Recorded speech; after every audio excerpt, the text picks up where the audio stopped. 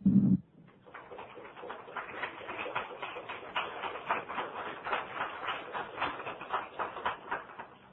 everybody. My name is David Aronofsky, and I am an alcoholic. And only because of God's grace of American Alcoholics Anonymous, I have not found it necessary to, nor have I taken a drink of an alcoholic beverage since April 20th, 1967, and for this I am so thankful.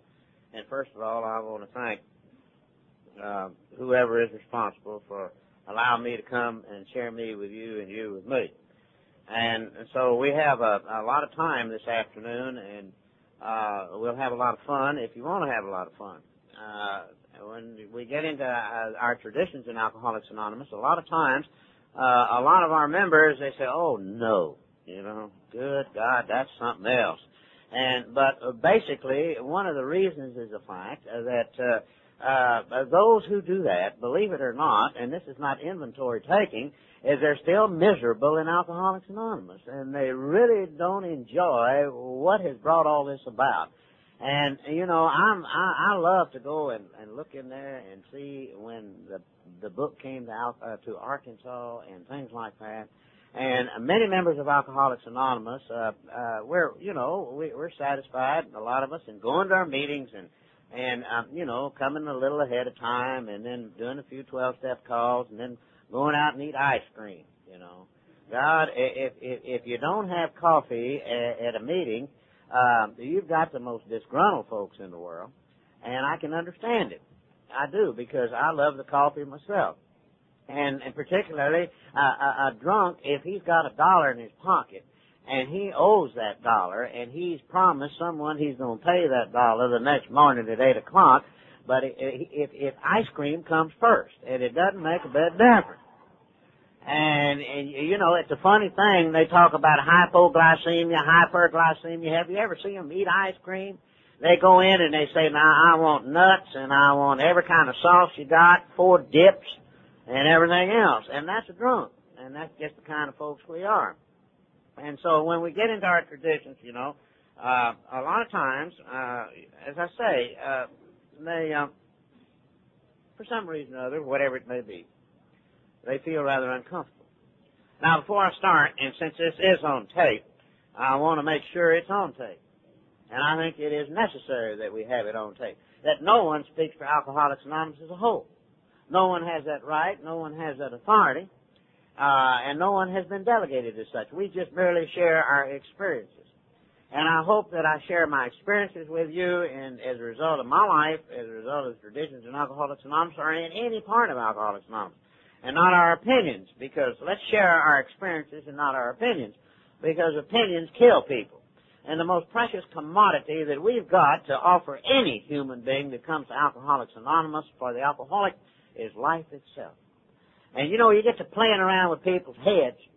And in AA, we talk about how many lives we save, but we don't talk about how many we've killed with misinformation, telling them things will happen to them. We don't know it'll happen to them, And AA, everybody's got the freedom to be ourselves as we are. Now, every meeting, and we hear it on a daily basis, and we hear it, read it a lot of times, and Alcoholics Anonymous is a fellowship of men and women who share their experience, strength, and hope with each other, that they may solve their common problem and help others recover from alcoholism, which is nothing more than a combination of Tradition 1 and 5. The only requirement for membership is a desire to stop drinking. Tradition 3. There are no dues or fees for AA membership. We are self-supporting through our own contributions. Tradition 7. AA is not allied with any sect, denomination, politics, organization, or institution. Tradition 6. Neither endorses nor opposes any causes. Tradition 10. Our primary purpose is to stay sober and help other alcoholics to achieve sobriety. Tradition 5. And so, and every member of Alcoholics Anonymous that comes to AA today is given 3 legacies. And the first legacy, it wasn't that way when AA first started, and it wasn't that way until our traditions were adopted. In 1950, basically, although they were written in the 40s by Bill, and at the first International Convention in Cleveland in 1950, and then later in 1955 at the International Convention, then our third legacy was adopted. Although the General Service Conference, basically on an experimental basis for the first 4 to 5 years, was in 1951. And so every member of Alcoholics Anonymous that comes to, or every alcoholic who comes to AA rather today is given 3 legacies as a gift. And the first legacy is recovery. And the second legacy is unity, or traditions. And the third legacy is service, which basically is the authorization and creation of our General Service Conference. And then after that, why the 12 concepts were written. There were 12 concepts for world service. And so, when we come to AA, and a lot of them, and so the second legacy are unity, our traditions, and in AA we hear it all the time, and it's read how it works, but the traditions we have come to find out why it works. And also, we're going to have most of the afternoon to do this, and so if there's any questions that any of you would like to ask, feel free to do it. There is no question that's too little or too insignificant to anybody in Alcoholics Anonymous, even though you may feel that it may be, controversial in nature or whatever it is, but you have to remember, we are controversial in nature, period. That's the reason we're here. That's the reason we're here. We're here because nobody else wanted us. That's the reason why. And AA got started because nobody wanted them drunks. And they found out if they could want each other, then they could spread this message to those that nobody wanted. We're kind of like the unwashed, And this is about the way it is. And so very implicitly and throughout AA's traditions is the admission that our fellowship has its defects. And the reason for it, because it's composed of nothing but 100% defects, And we're not here because of, we're not brothers of virtue. We're brothers of defects of character and our willingness to have them removed under the power and love and guidance of a power greater than ourselves. So when you've got a fellowship that's composed of 100% sick people, with all our little petty grievances and our resentments and our hates and our angers and our feeling sorry for ourselves and boo-hoos, then it spreads into the fellowship. And so we admit that we not only have character defects as a society, but that these defects threaten us continuously. So our traditions are a guide to better ways of working and living, and they're also the medicine for our various group sicknesses. And don't kid yourself that groups don't get sick. Oh, they get sick. Whole groups get drunk. In the early days of AA, there was a group, which is now formed out in Southern California, and the first group out there, and they didn't have about 12, 14, 15 members, and they got a call from a gal, and she's out there in one of them tourist courts. Now, that dates me, And so they didn't have any women in AA, so one of them volunteered to go. Well, he never come back, so they went out to check on him. Well, he enjoyed her company so much that he started drinking with her, And so they sent a third one out there, and he didn't come back. So they sent another one, and all 3 of them were drunk. The 4th one never come back. And then finally, the whole group got drunk. And they all got sober together. And that's how they got basically the first gal sober in Alcoholics Anonymous in Lower California. And nobody wanted her, and they're the only ones that joined in with her, so she had no choice but to pick up her mattress and go with them, and that's what they could put. And so, as a result of it, and the groups get sick. They get real sick. They get to arguing about money, and they get to arguing about, if you got to have a smoke eater. And then they got to argue. One of the worst arguments I've ever been in the group was if they're going to move the telephone from that wall over to this wall. And, and that's how new groups get started. And, when you got two cats fighting, all you're going to have is more kittens. That's the way it works in AA, and that's how we spread. And so the 12 traditions are to group survival and harmony, what AA's 12 steps are to each member's sobriety and peace of mind. But the 12 traditions also point straight at many of our individual defects. For by practical application, they ask for personal as well as group sacrifice. They ask us never to use the AA name in any quest for personal power or distinction of money. And the traditions guarantee the equality of all members and the independence of all groups. Thank God. Thank God that AA is all-inclusive and not exclusive. And each group has the freedom to be itself as it is, just like every member of Alcoholics Anonymous is given. After sobriety, we are given the greatest freedom as a human being that the world has ever known, and we can be ourselves as we are. Before I come to Alcoholics Anonymous, I almost died drunk. people would say, why don't you be like your daddy, like your mama, like your brother, like your neighbor, like your enemy, like this, that. And the harder I tried, the worse it got. And the worse it got, the harder I tried. And I come to Alcoholics Anonymous, and they said, David, you don't have to be like anybody else. Just be your stinking, rotten, sober self. And I said, you kidding? And they said, no. Because in AA, nobody can punish you. Nobody can sentence you. Nobody can make you do penance. Nobody can force you to believe anything. If you don't drink alcohol one day at a time, and you say you're a member, you're in. That's all there's to it. And that's almost impossible to believe. Because out there in that world out there, they don't operate that way. And after we get sober in AA, we can't stand that freedom. We want to change it. We want to put rules and regulations, who can belong, who can't belong, you know. Whether they're polka-dotted, whether they're straight, whether they're crooked, whether they're gay, whether they're half and half, or whatever it is, you know, whether they're closeted, uncloseted, rooftops, wherever. Don't make no difference. Everybody's got to start doing a little picking. We can't stand the freedom to be ourselves or to let anybody else be ourselves. And so they ask us never to do those things because they show us, the traditions also show us how we can best relate ourselves to each other and to the outside world. And the traditions also indicate how we can best function in harmony as a great whole, and so for the sake of the welfare of our entire society.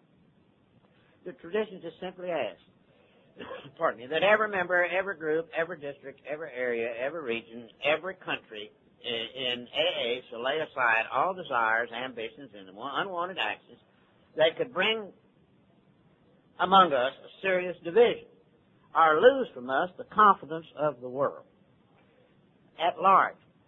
Many, many members do not realize how well AA is respected. Maybe that is Alcoholics Anonymous and what it stands for. Maybe some of our members are not well respected in the world, but then after all, you know, we're not slings. And as a result of it, back in the old days, when the United Nations moved from San Francisco to its present site, and United Nations headquarters in New York City, why, one of the first ones to address the United Nations was former President Herbert Hoover. And he got up and for 20 minutes he talked to them about the United Nations and the conditions in the world. And he also, but for most of the 20 minutes, he spoke to the United Nations on the subject about, he found that there was a fellowship with a set of principles.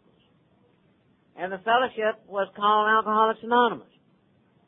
And if the world would live by the principles that AA has for its recovery program and its fellowship and its philosophy, that the world would be the finest place in the world to live in.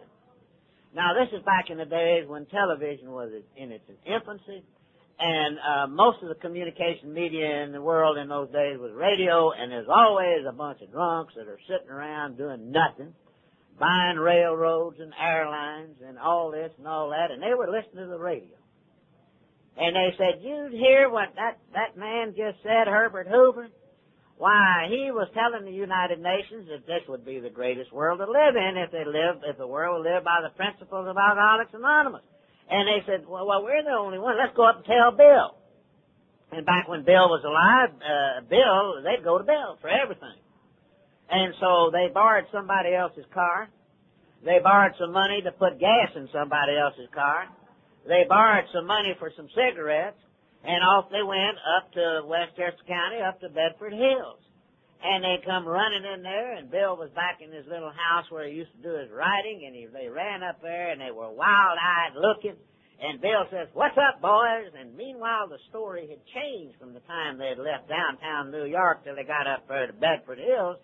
You know, us drunks, we don't lie. We just embellish a little bit.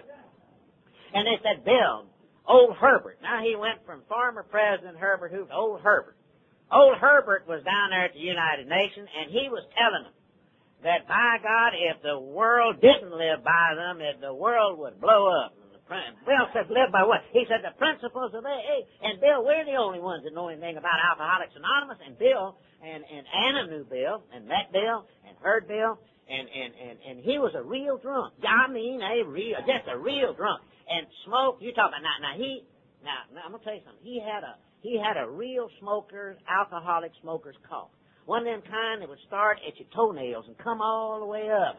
And you'd have an aftershock for 5 minutes, it just going. And old Bill with that long turkey neck of his and smoking them cigarettes, and he even got excited. He said, well, Bill, guess what? If we're asked to run the world, we're the only ones who know anything about AA, and we're going to be, here we are, we're going to be in striped breeches, and we're going to be in swallowtail coats and them celluloid collars, with them wings turned up. We'll be riding around in them big limousines with flags on the front, having diplomatic immunity. We can park in front of fire plugs and speed all we want to. Go through red lights and everything. And Bill, he got excited. Can't you just see a bunch of drunks running the United Nations, And you turn on your television in the morning, and this announcer comes on, and he's in shadow. He said, good morning, world. My name is David A., and I'm an alcoholic.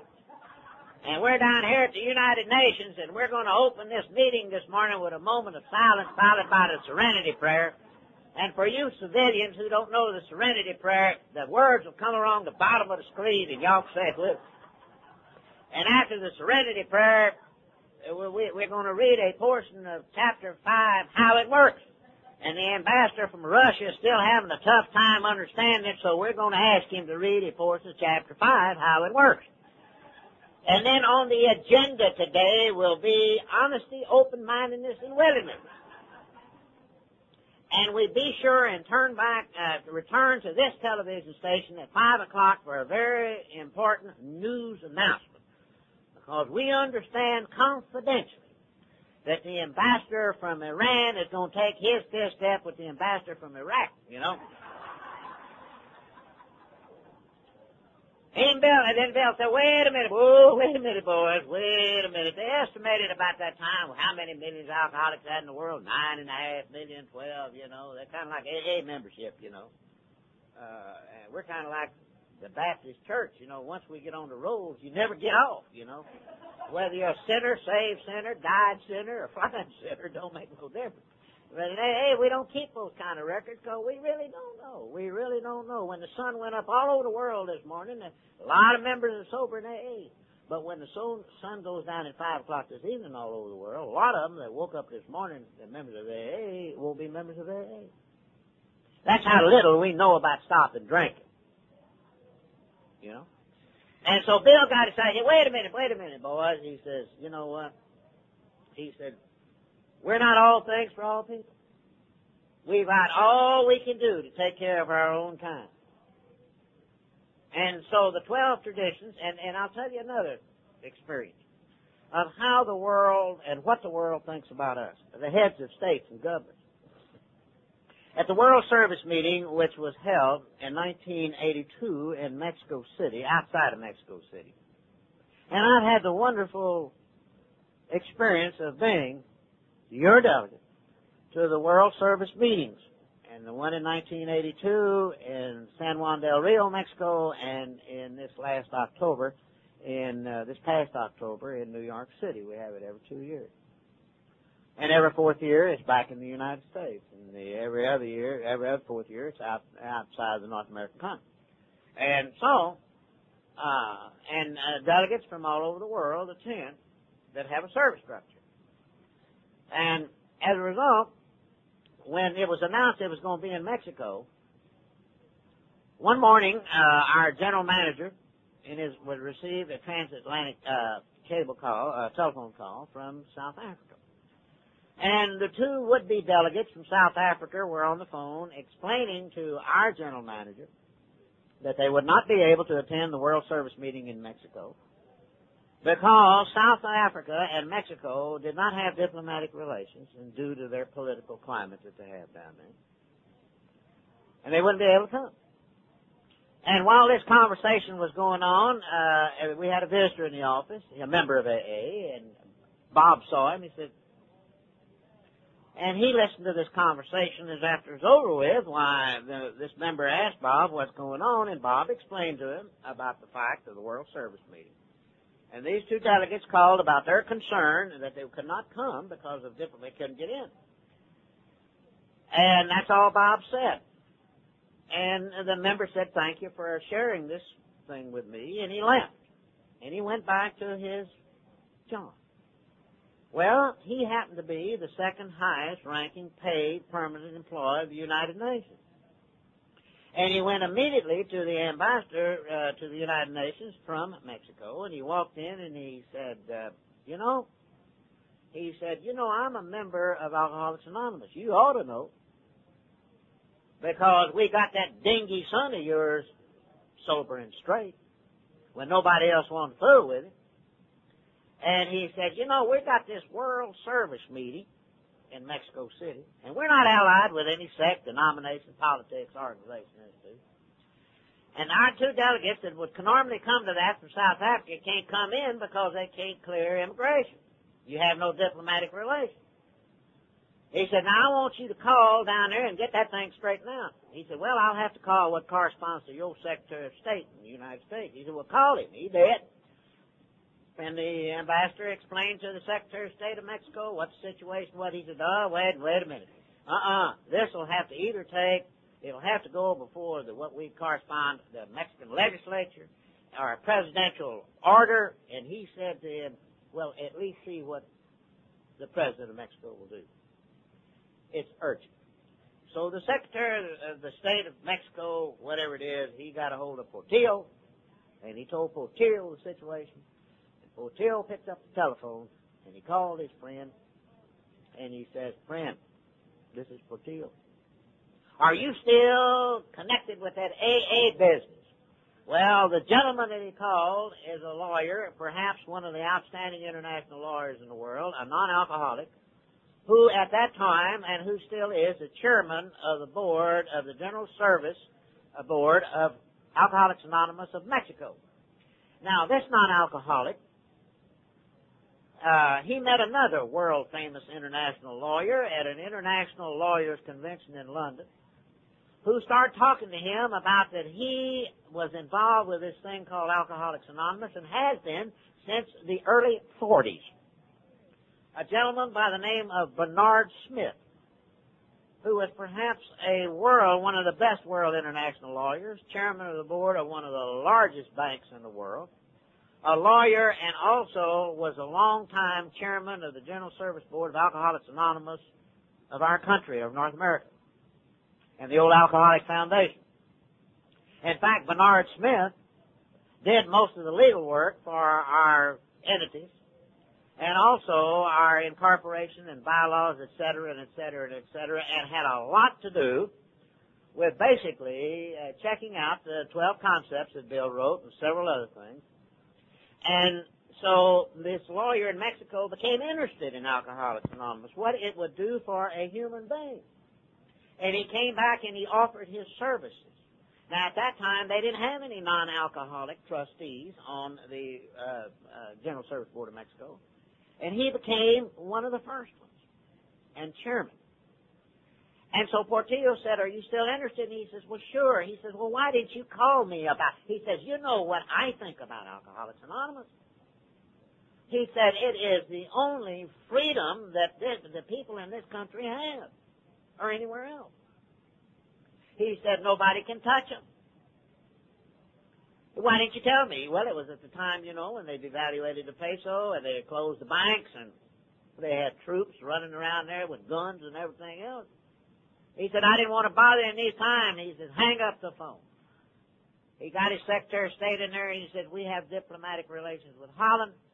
Have them two drunks. It'll be there. Have them fly to Amsterdam. Let them clear immigration in Amsterdam and come directly to Mexico City. Well, I don't know if any of y'all been down there lately, but you don't just walk into your terminal like you do here off the airplane in Little Rock. They put you on one of them buses way out there somewhere, and they bring you in, and you're in a sterile area. Nobody is between you and immigration, and nobody is between you after you do this immigration cutting except folks got guns on them. And them two drunks get off that thing in this sterile area, and there are three drunks there with signs on them, World Service Meeting. And they ran up to him and hugged him. And they said, come with us. No, we don't go here. We go down here. They went down there, and they doing all the talking in Spanish, and they told them, here they are. And they said, where are your papers? Give them to them. Boom. They even looked at them. And they took them right through customs, and that's how they got into Mexico, too. Well, when the World Service meeting was over with, them two drunks from South Africa got word, could they get out, you know? And so, one of them, and incidentally, one of them, he's blacker than Ace of Spades, but he was not black. He was a Muslim. The second oldest living continued sober member of Alcoholics Anonymous in South Africa. And in AA, we have no color line. And so the same three drunks that brung them in there, took them back through the same process, stayed in the sterile area until they left. Now that's what heads of state think about Alcoholics Anonymous.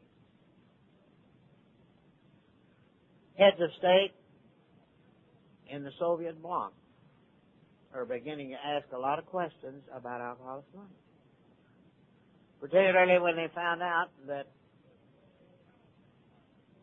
atheists in Alcoholics Anonymous can stay sober. Agnostics can stay sober. That you don't have to believe anything.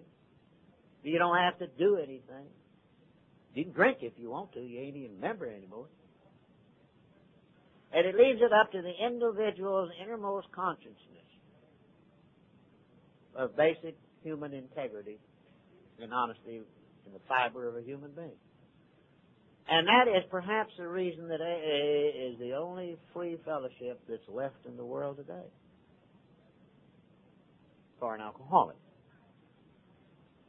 And so the 12 traditions of Alcoholics Anonymous stand as a sacrificial character of our life together and the greatest force of unity that we know.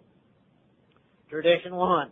Our common welfare should come first. Personal recovery depends upon AA unity. Probably no society, no fellowship in this world sets a higher value on the personal welfare of the individual member than does Alcoholics Anonymous. But long ago we found that the common welfare had to come first. For without it, there would be very little personal welfare. I'll ask you one question. How can we be free people in AA if our fellowship isn't allowed to stay to leave us free? Free of alcohol and in a way to be free of self. That's a tremendous freedom.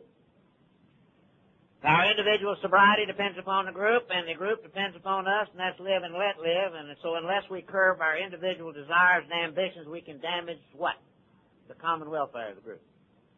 I'm going to give you two practical examples. I've been involved with all of them. One of them is a noisy, wet drunk. And today in AA, we don't see this as often as we used to, and I don't know the reason, and maybe it's good. But you don't see it anymore. There are a lot of groups in Alcoholics Anonymous, after they get sober, I ain't seen a wet, sloppy, falling out of his chair drunk, drugged to a meeting, you know. And I'll tell you, your group hadn't lived till you got one of them in there. And they used to bring them and put them on the front row. And they'd sit there and hold him there to keep him sliding out the chair, you know. And they'd say, they'd tell whoever's talking that night, well, we got a new wet one and he's going to be on the red row. And you talk to him. They'd instruct you what to tell him, you know. And you ain't live till they fall out and they burn up the rugs, you know. And I kind of like that because then you know it's there. The rug is there for what it's supposed to be there for, you know, and mess up everything.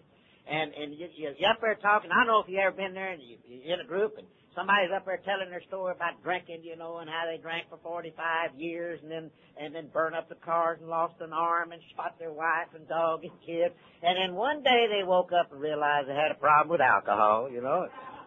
And they talk about blackouts. The thing that amazes me about a drunk when he tells his story, he talks about that blackout. How come we can remember it so well to tell her is the thing that amazes me. And this wet drunk will say, wait a minute, you don't know nothing about drinking. Let me tell you about drinking. And somebody said, shut up. You know how a wet drinking drunk answers you when you tell him shut up? Make me. Somebody said, we said, shut up. He said, I said, make me. And somebody back in the room said, you can't talk to that brother drunk like that. He's an alcoholic. And the other one says, shut up. You don't know the difference. You don't know the difference between chicken salad and a turkey. And that's exactly what that wet drunk wants. Somebody is making a fuss over it, you know. They're arguing with each other because he just come from some place where they're arguing with him. And if there's anything a wet drunk will do to you, if you make a 12-step call, if he finds a crack in your armor, he'll eat you up alive. And then the members got to arguing about, can he stay, all this. And sometimes they get into fights and arguments, and sometimes the wet drunk gets very, very belligerent, and sometimes they have to call the police, and sometimes they ask him to leave, but they bring him back when he is in better shape to hear what? To hear the message. Because, you see, in that meeting, just like right in this meeting right now, there's always someone with a concrete block in their belly so big they're fighting a drink, they're fighting living in this world sober, and they're dying for somebody to talk with them. And everybody just rushes by and goes off, you know. And so, every member of Alcoholics Anonymous, the common welfare is for every member who comes there. And so what are we doing? We bring that wet drunk back when they're in better shape to hear the message, for we're putting the common welfare first, but it is his welfare too. If he is ever going to get sober, for the group must still go on functioning, whether he or she gets sober, whether they leave, whether they stay, ready for him and others to come. And yet that's only one rare aspect of the problem. And when we get sober in AA, we begin to throw off a few small bits of that big ego, and we admit, well, I can't handle alcohol, but I can't stay away from it on my own. Fine. But then we find that there's still plenty of this ego. Sometimes it leads us into taking other members' inventories or gossip about their supposed shortcomings. I guess I'm the only member of AA in this meeting this afternoon that's guilty of that, you know. And it may lure some into hogging the discussion at every discussion meeting, you know.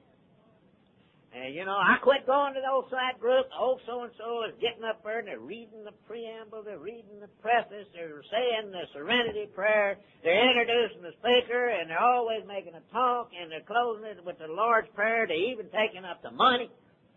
And I'm tired of going to that deal. Every time they up, that's all you see them up there. Well, you know how to avoid that? Simple. If you're asked to do anything in AA and you turn it down, don't gripe at the ones that are done it. That's how simple that whole deal is. Somebody's going to have to do it. And then you got the other one that even you volunteer won't even let you do it. We'll get into that too, you know.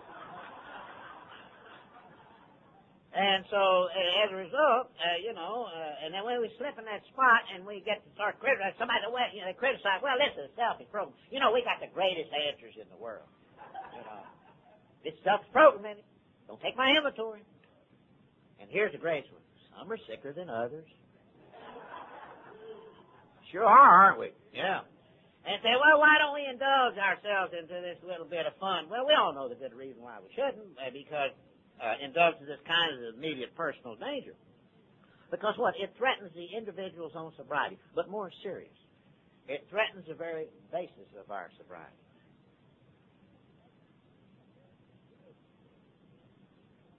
It's a privilege to be a member of Alcoholics Anonymous and an AA group. I have to ask myself all the time, how come I have been so fortunate? Because when I come to Alcoholics Anonymous, the only other place that I could be a member of was locked up for my rest of my life in a penitentiary or in an insane asylum. And in the free world, to be a member of Alcoholics Anonymous and to come and go,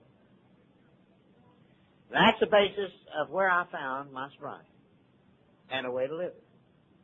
And that is the AA group. Because self-righteous gossip can and will damage a mutual trust is vital to every group. The compulsive talker can ruin an effective discussion meeting. Now, back in the old days, and we don't really hear it so much anymore, I guess maybe there is, I really don't know, or maybe I'm not looking for it. Back in the old days, they didn't have any women, ladies in their age. And I like to call them ladies. Women, you know, Anna included.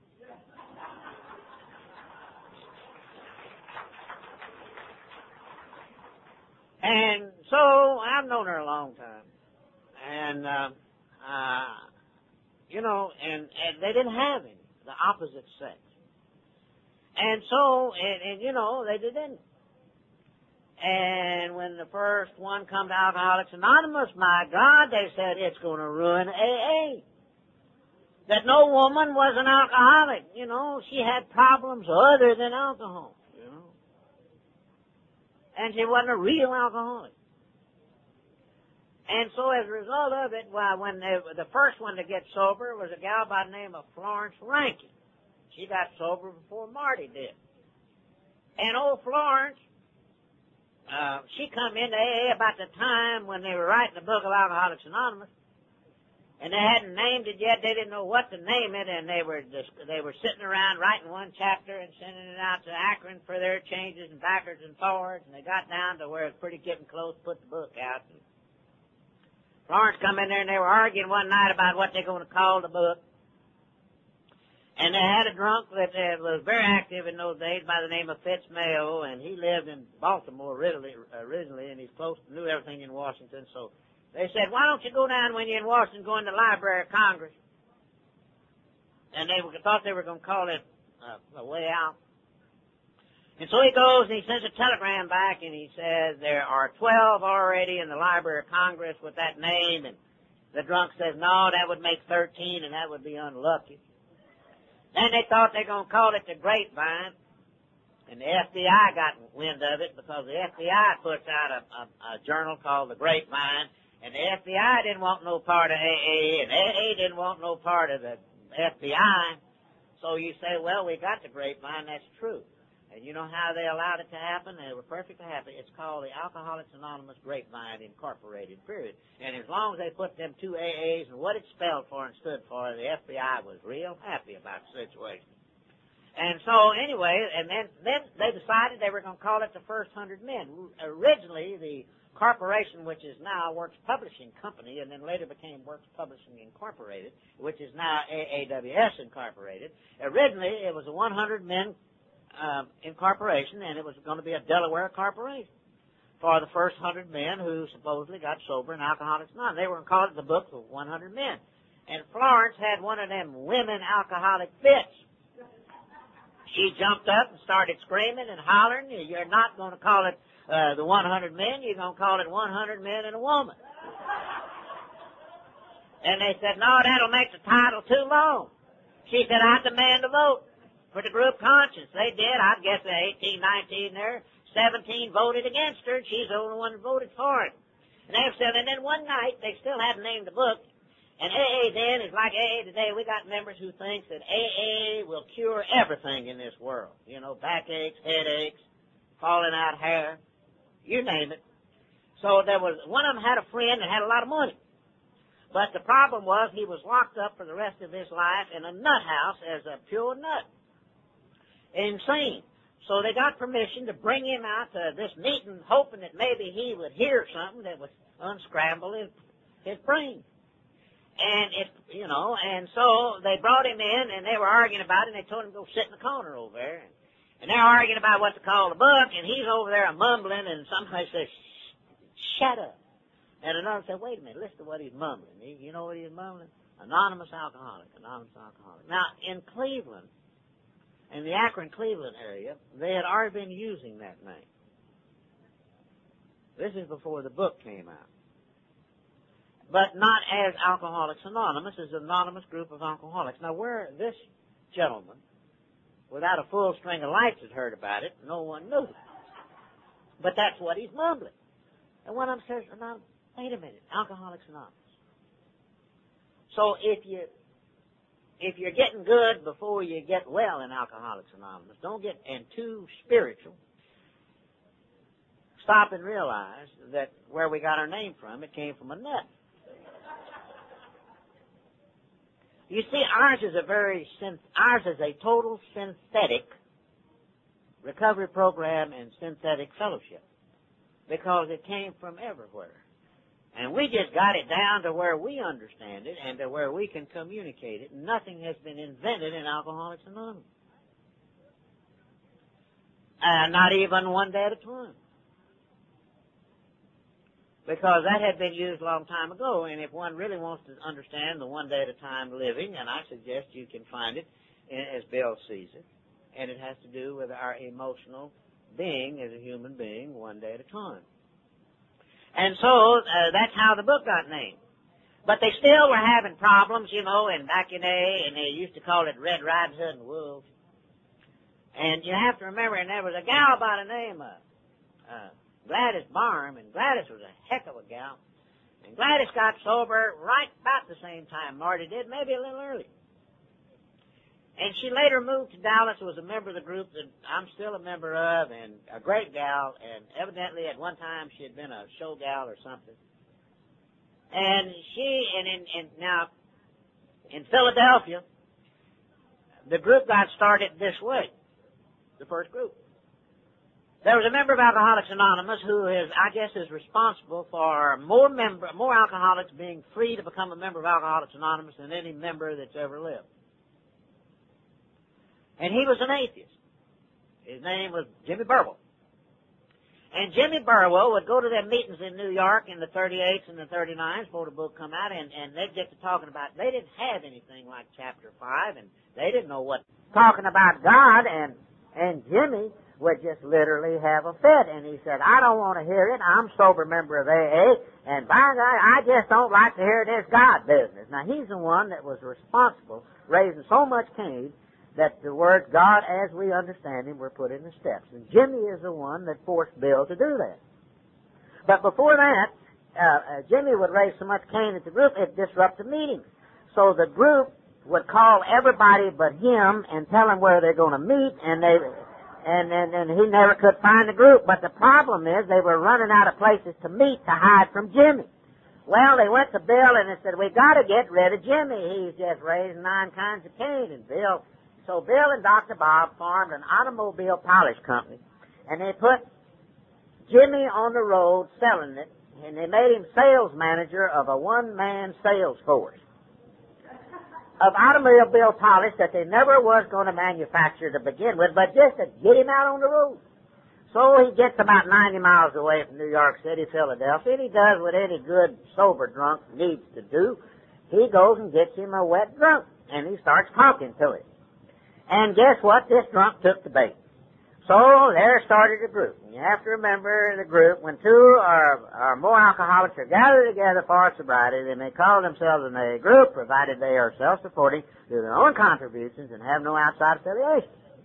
And so they started this little group in Philadelphia. And they used to put a blurb in the newspaper. They said, if you have a problem with alcohol and you want to get fixed, they called it fixing drunks in them days, sort of like veterinarians, you know. And you want to do something about to get fixed, this meeting meets here, and it was in the hotel, they put it in the newspaper. And so, and they used to have, at that meeting, in those days, they used to have a guard outside the door. They'd lock the door to close meeting. And so only real alcoholics could come to the meeting. And in comes old Gladys into that hotel, and she's just drunker than an $8 bill.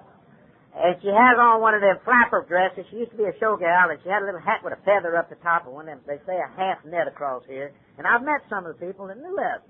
And with them fishnet hose and them spiked heels and them thongs wrapped around her ankles, and just drunker than a billy goat, with a big old purse, and she comes a-reeling in there, and she's got this little piece of paper out of the newspaper, and this man says, what do you want?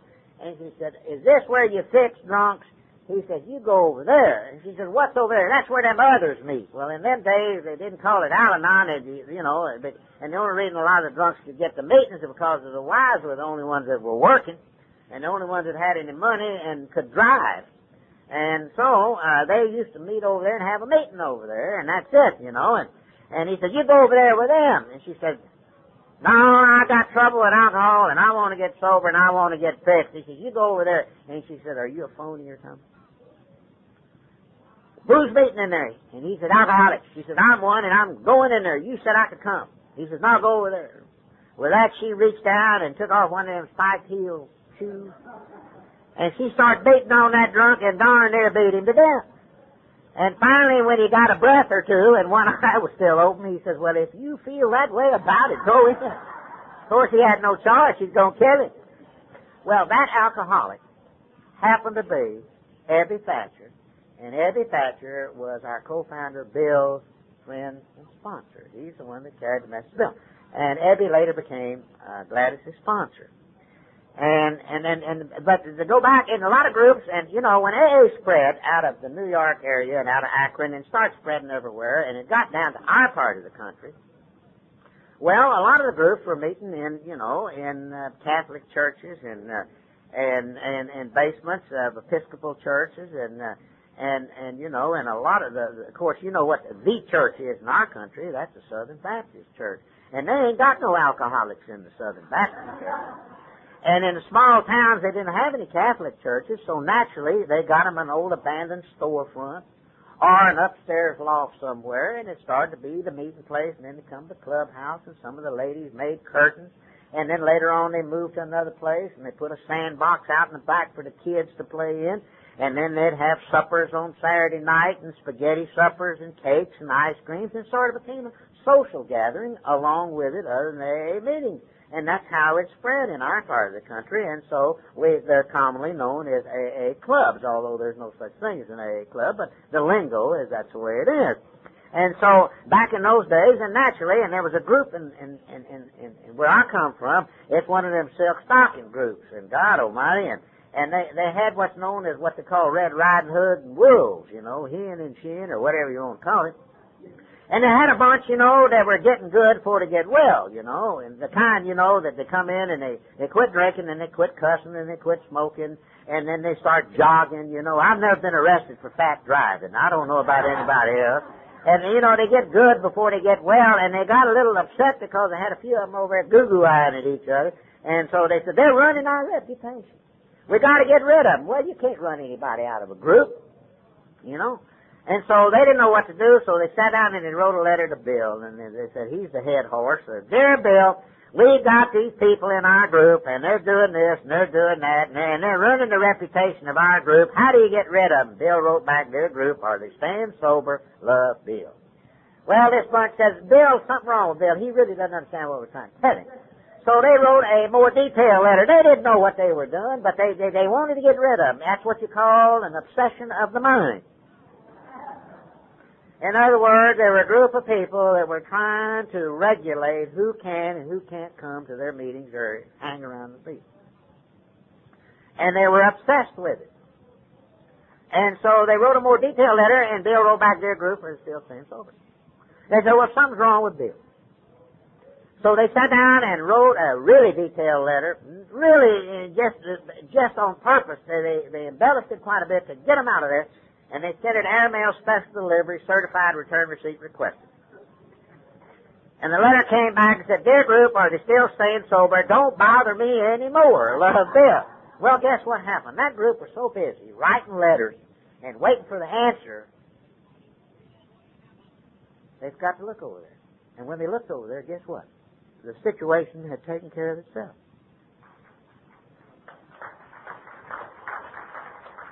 And I am so thankful that was shared with me in my first 5 or 6 years of sobriety. I mean, weeks. Because right there and then I found out there that I had all I could do one day at a time to take care of my relationship with my Creator and quit worrying about what somebody else is doing. I remember that there used to be an old obnoxious, I thought he was obnoxious, big old fat old boy, and he'd aggravate everybody, and particularly the young ladies in the group, and not in a sex way, but just, you know, just ugly things to them, you know, and he just hated the opposite sex. And one day I said to one of them fellas that got sober, I believe, when Coolidge was president, I said to him, how is he staying sober? He said, that's God's business. I said, what are you talking about? He said, by God, you don't believe it? You go in the kitchen and you look up and you ask God whose business that Dick's staying sober. I was bad to be around a bunch of folks that were bad to send me in the corner.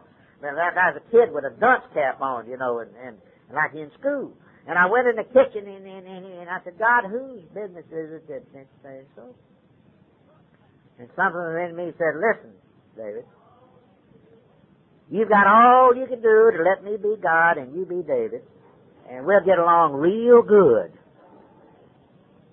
I come out there and old S.A. said, Whose business is it that he... I said, God's business. God's business.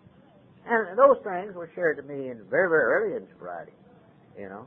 And so as a result of it, and then there was a couple in the United States. They'd worked with this gal for, God knows, 20-some-odd years. She'd get sober 6 weeks, and she'd go to drinking.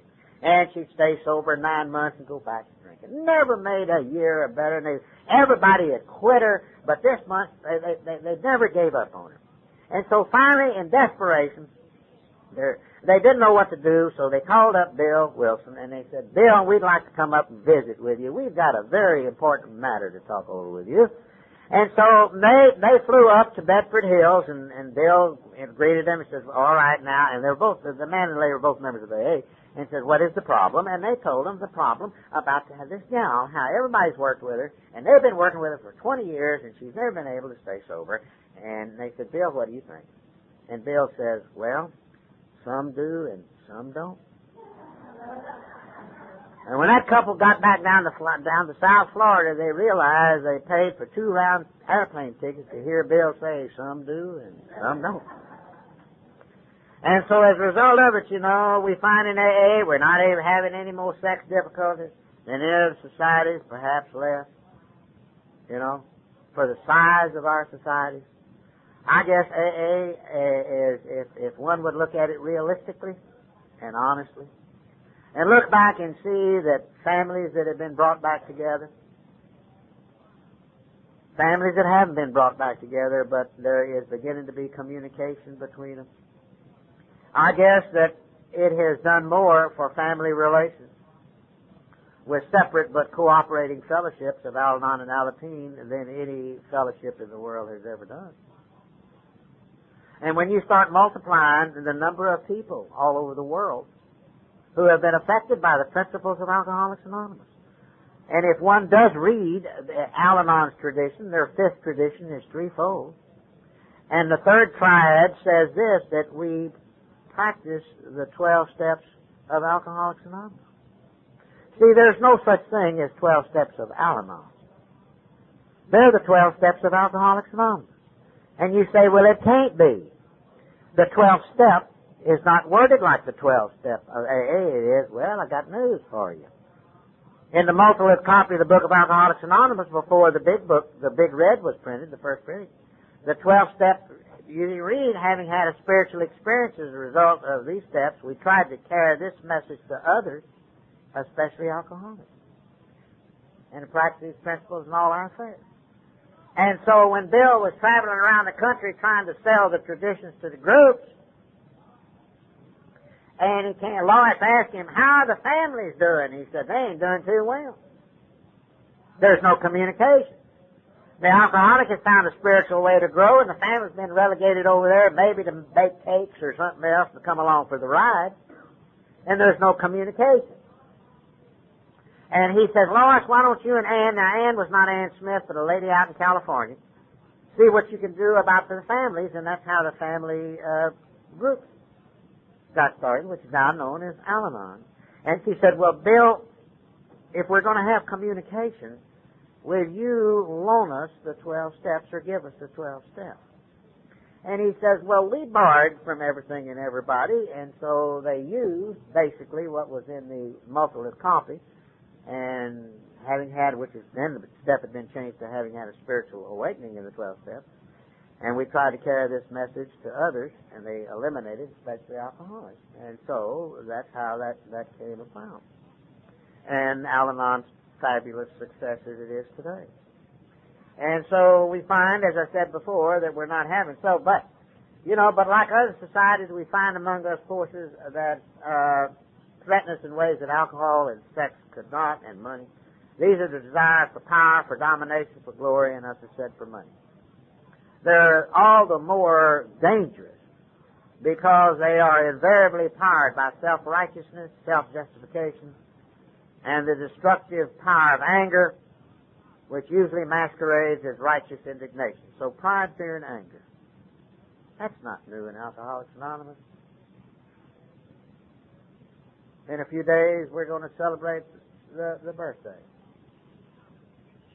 of a man who taught this to his flock.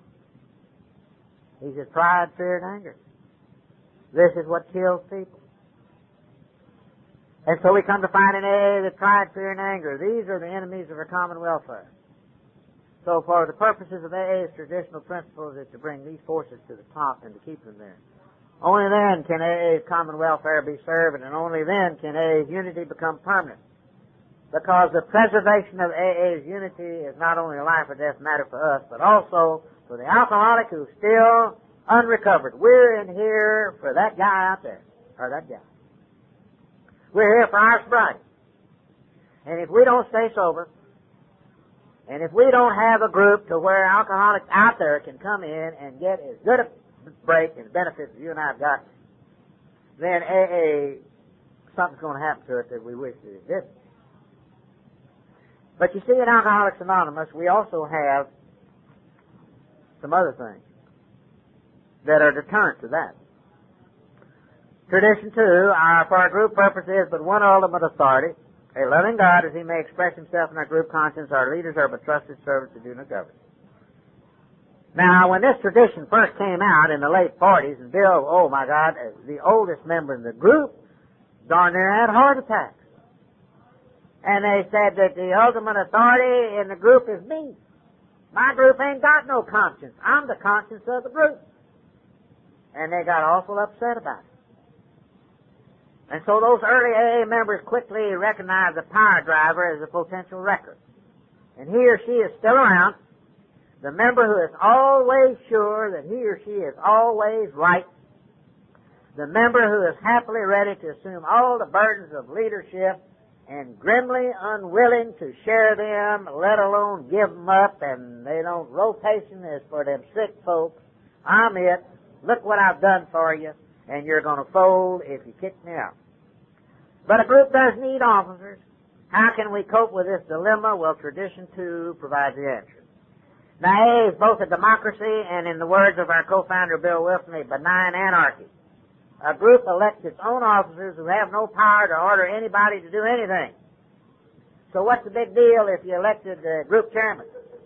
It ain't no big honor to be known as the head sick.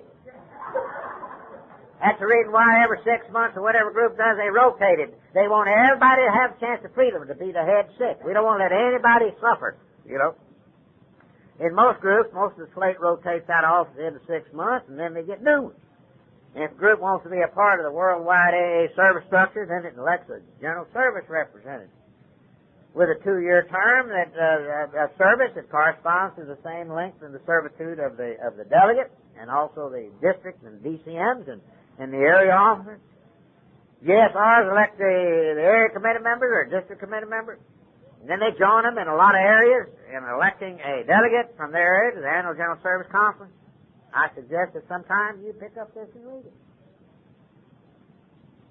There are many areas surrounding Arkansas that have adopted many of the things in here. We have in the Northeast Texas area. Colorado has quite a bit of it. You have to remember that Alcoholics Anonymous in Arkansas has been here a lot longer than it has been in a lot of other areas, believe it or not. And it's been here a long time. And so, and as a result, and then the area elects a delegate to the General Service Conference. The conference is about the closest approximation, you can't call it a government, that AA has, because it produces opinions on important matters of policy. It approves the choices of some trustee nominees, which are Class A trustees, which are non-alcoholic trustees, General Service trustees, and then directly elects others, such as your regional trustee, of which you have one that's a member of Alcoholics Anonymous of Arkansas, Wayne, who lives over at Rogers, Arkansas. And incidentally, I serve at the present time on the General Service Board, and with Wayne, and Wayne is a tremendously dedicated member of Alcoholics Anonymous. He's a member of the AAWS board. He goes in every month, in addition to the quarterly meetings, in addition to the week for the conference, and he's something else. And he's one of your products. He comes right out of this service structure. He's been hand-fed and hadn't he, Anna? Right out of this structure. And he is tough as nails. But he's fair. And he's doing a tremendous job. And I'm not telling you that because I'm here. Because, you see, the reason I know he's doing a tremendous job is because I taught him everything he knew. I had to unscrew everything Anna did. Yeah, and so we have a lot of fun. In fact, I talked to him the other day, and, and he's doing a tremendous job. And we've been on committees together, and so, and I have to be, I'm a trustee at large now. Really, if you read the service manual, it's very, very frustrating. You don't know who I am or what I am, but I'm just there, But neither the conference nor the board can give orders to any AA group. Or remember, and then you say, well, who's in charge around here? Well, AA is a spiritual principled fellowship, and so the ultimate authority is the spiritual concept of the group conscience. Its voice is heard when a well-informed group gathers together to arrive at a decision. And it results more not as much on arithmetic or yes or no count. Minority ideas get very thoughtful attention in Alcoholics Anonymous. If I have a suggestion to offer any member of Alcoholics Anonymous as a result of my own experiences, if you feel in your group, if you feel in your district, if you feel in AA as a whole, that you're uncomfortable with any sort of a decision, any sort of a policy, anything in Alcoholics Anonymous, I have a suggestion. Don't carry it around and let it eat you up like a cancer and start criticizing other people, because when we criticize other people, all we're telling somebody we're hurting. Stand up and say, this is the way I feel. And you'd be surprised how many others feel the same way. Because, you see, one of the defects of character is we don't want to hurt people's feelings. And yet, who's hurting the most? You see? This is the freedom I'm talking about. And then who can say, run you off? If they say, shut up, you say, by whose authority? And they have no defense. They have no defense. That is in an AA group or AA structure. What about that annoying character who's always sure he's right? You better listen. This time they could be right. If they're wrong, then they will remember the first tradition as well as the second, go along with the decision of the group conscience. Does this notion seem cloudy? Well, let's think back to our first AA meeting. The presence us newcomers felt in those rooms was the same as a group conscience. It was real. They welcomed us in. They didn't set up any barriers. They didn't set up any rules. They didn't set up any regulations. Well, you're going to say, well, where does AA get its direction? Who runs it? And this is a puzzler for every newcomer who comes to Alcoholics. You mean you don't have any presidents? You don't have any senators? No, all we just got drunks. That's all. And as a result of it, nobody can compel, as I said before, you can pay any dues. No board of directors who can cast one of our erring brothers or sisters out to Siberia somewhere. And the outside world looks at us and members look at this can't be so. There has to be a hidden gimmick somewhere. Then they ask to an experienced AA member if this tradition works, and this member say, you darn right that it works. Well, as a result of it, it was all brought about by AA's experience. Now, does AA really have real leadership? Sure it does. Most emphatically, yes. Because as a result of it, it comes about as a result of experience. We uncover our true leaders in Alcoholics Anonymous through the committee system in AA. That's how it comes about. Not through appointments, not through personality, not because somebody's a glib, silver-tongued talker. But it comes as a result of people who have become to live the program, and when they get up, they talk facts, they share experience and not opinion, and the members are willing to walk with them and follow. You see, in AA, we don't, the reason that we operate the way we do is real simple. It's because we don't like to be ordered around to do nothing. You can't tell a drunk nothing. That's the reason why we're experts on nothing. So we don't like to be hollered at, we don't like to be screamed at, we don't like to be told what to or what not to do. And so as a result of it, this is one of the greatest spiritual concepts that we have. And I'm going to spend a few moments on 3, and then let's have a break if you want to ask questions, and then we'll have coffee, and then we'll go on, because this is a goodie. And we're going to talk about them pure addicts, quote, quote. We're going to talk about them half and half, quote, quote. We're going to talk about, dual problems, triple problems, quadruple problems. And that long-lost soul, the pure alcoholic with no problem. Well, tradition 3, the only requirement for AA membership is a desire to stop drinking. Now, I'm going to be very serious for a few moments. And one thing. Now, we have to remember that in this tradition, it says the only requirement for AA. We have to remember now the name of our fellowship, Alcoholics Anonymous. We also have to remember that members of Alcoholics Anonymous were, are, and will always be, unless it's changed, have been, are, and will always be alcoholics, even though we may have other problems. And so the other problems naturally come about in our talks, in our own personal experience. You see? And so the only requirement for AA membership is a desire to stop drinking. Now, it's very obvious that if you ain't ever drunk alcohol, then what's the desire to stop drinking it? Now, we're not talking about Welch's grape juice when to stop drinking in AA, And so, in AA, the best way to do this whole deal is this. We really don't have to be concerned. The agent that brings us here will force us to stay or it'll eliminate us, one of the two. And I don't care how drunk gets to AA. If he's shot out of a cannon, if he's barbed wired and trussed and thrown in here, it don't make any difference to me. What you want to do after you get it, that's all. And so we haven't are still very concerned about our membership. In fact, when strong and heavy publicity first came AA's way, and even today, when there's more publicity about alcoholism than ever before, many groups, and it's only natural, they become scared, and they say, won't all kinds of odd people show up? They'll have complications, alcohol mixed with pills and other things. And you know what? Every kind has showed up. They certainly have. In the older days, and even today, they talk about that mythical character called a pure alcoholic. No complications. You understand? Just a guzzler. Well, many who come to AA actually thought they were like that themselves. Therefore, when the members begin pouring in, then they've got to worry about, won't there be some mighty odd people? Won't there be criminals? Won't there be social undesirables and degenerates?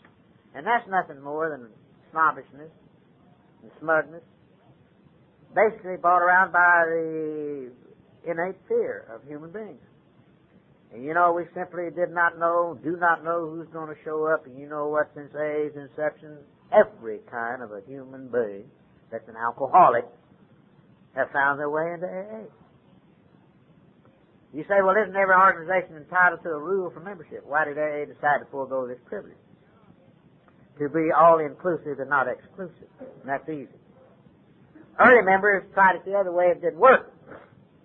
And so as our fellowship was nearing its 10-year mark, the office, which at that time served as the general service, or as the world headquarters in those days, asked all the groups that were in correspondence to list their rules for membership and send them in. And they did. And if all the rules that were sent in were been enforced in AA, where it would have been impossible for any alcoholic to be a member of AA. Our 2 co-founders couldn't be a member, because they came to AA with the quote, so-called quote, dual problem. You read Bill's story, alcohol and sedatives, and Dr. Bob, alcohol and barbiturates. Now, sedatives, today they got different names. In them days, you used to roll them in like cigarette paper and potions and powders, and you'd take them, gulp it down with gin. That's what Bill liked to drink. Dr. Bob was a doctor. He was high class. Isn't it amazing the type of people that's co-founders of AA? Here was a drunken, busted stockbroker, and the other one was a drunken doctor, and he was a rear-end doctor at that. Now, isn't that something? Now, how about that for a bunch of drunks that are co-founders of AA? He was the fancy name for it is a proctologist. Yeah. Little did he realize that he'd worked on a lot of alcoholics, and he almost found the answer, because he was working in an area where the alkies really brains are, believe it or not, sure, in AA, yeah, you betcha. We're wired backwards, our kind. Our brains is in our rear end, and our rear end's in our head. That's the precise reason we can't sit in a meeting more than an hour. We wear our brains out,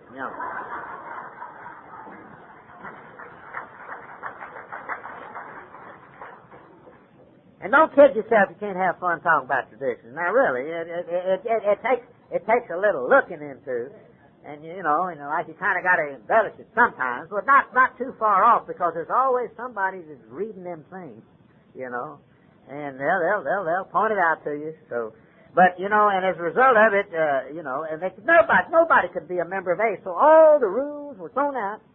There's one sentence, tradition 3. Well, then somebody's going to ask, well, this tradition is a rule that the only requirement for membership is a desire to stop drinking. Well, I want to ask you a question. Who determines in AA whether or not a newcomer qualifies, how alcoholic they are? I don't know about you. I've been in lots of AA groups all over this world, and I ain't never seen an instrument they can stick in and up and down and through an alcoholic to tell you how alcoholic you are. This deal ain't like pregnancy, No. When you got her, you got her. This ain't a 9-month deal. You can't abort it. That's what gives them churches such a hard time about alcoholics. They got us. We're here. Thank God we've got a solution. And as a result of it, so nobody, in other words, qualifiers, whether anybody wants to stop drinking. I don't know about you. I can't look at an alcoholic and say, you're going to stay sober the rest of your life. I don't even know if I'm going to stay sober the rest of my life. I hope I do one day at a time. Nobody. That is the individual's own business. Because you see, in Alcoholics Anonymous, we have no definition of alcoholism. We've got descriptions of an alcoholic.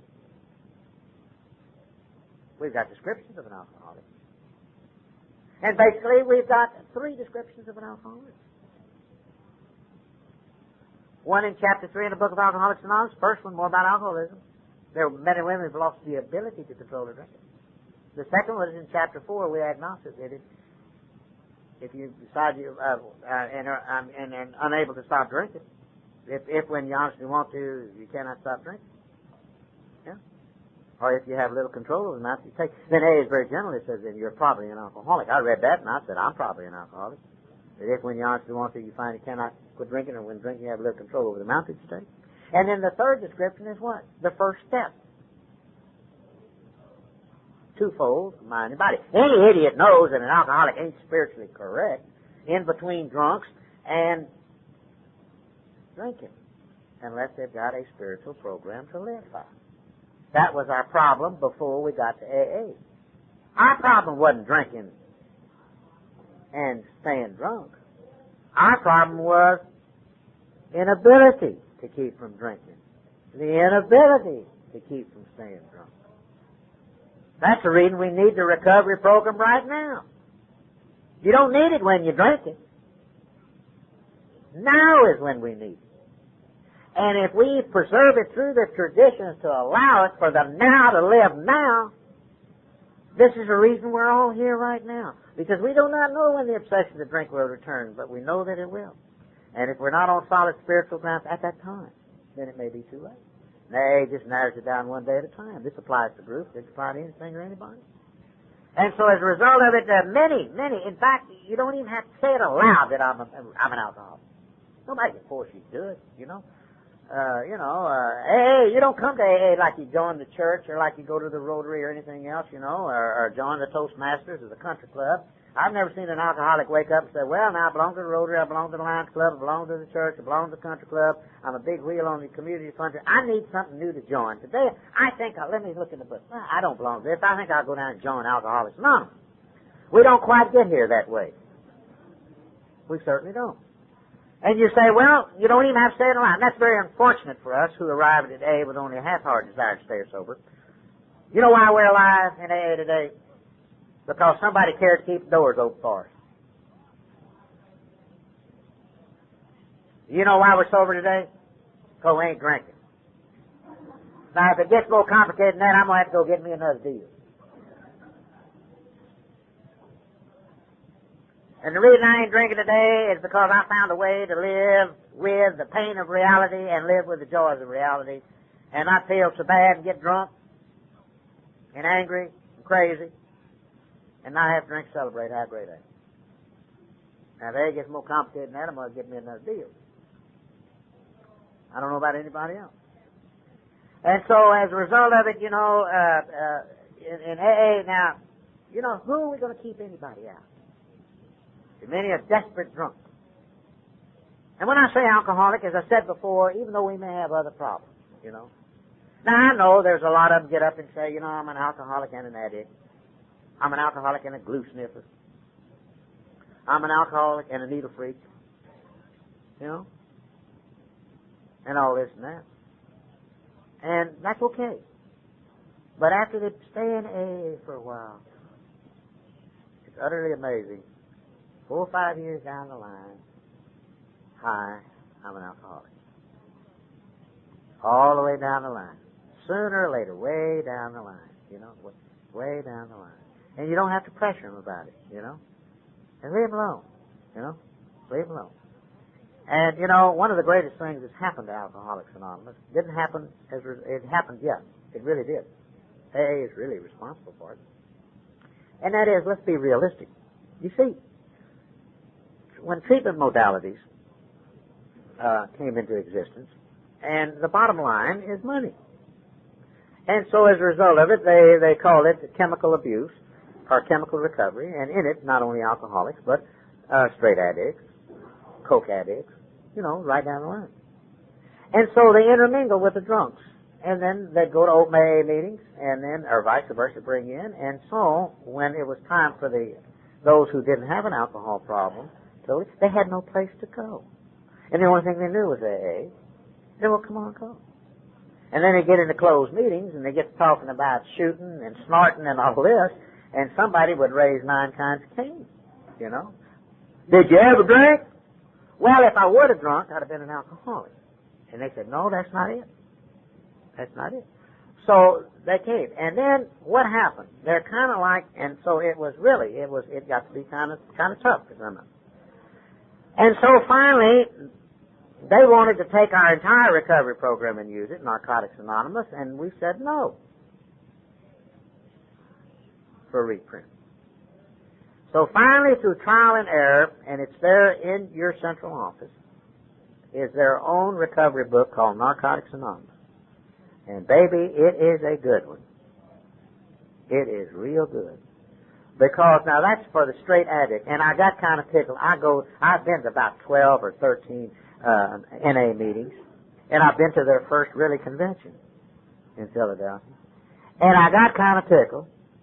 I'm sitting there and I'm listening, and the sponsor, one of them, says, "Now, when you get up there, don't you talk about your drinking. You talk about your pilling and your shooting." I tell you, I said, well, if he drank, let him talk about it a little bit. No. And, but you see, they have a very serious, and the reason for it, you say, well, why? Well, I'll tell you, it's real simple. It's very simple. If you look at it realistically.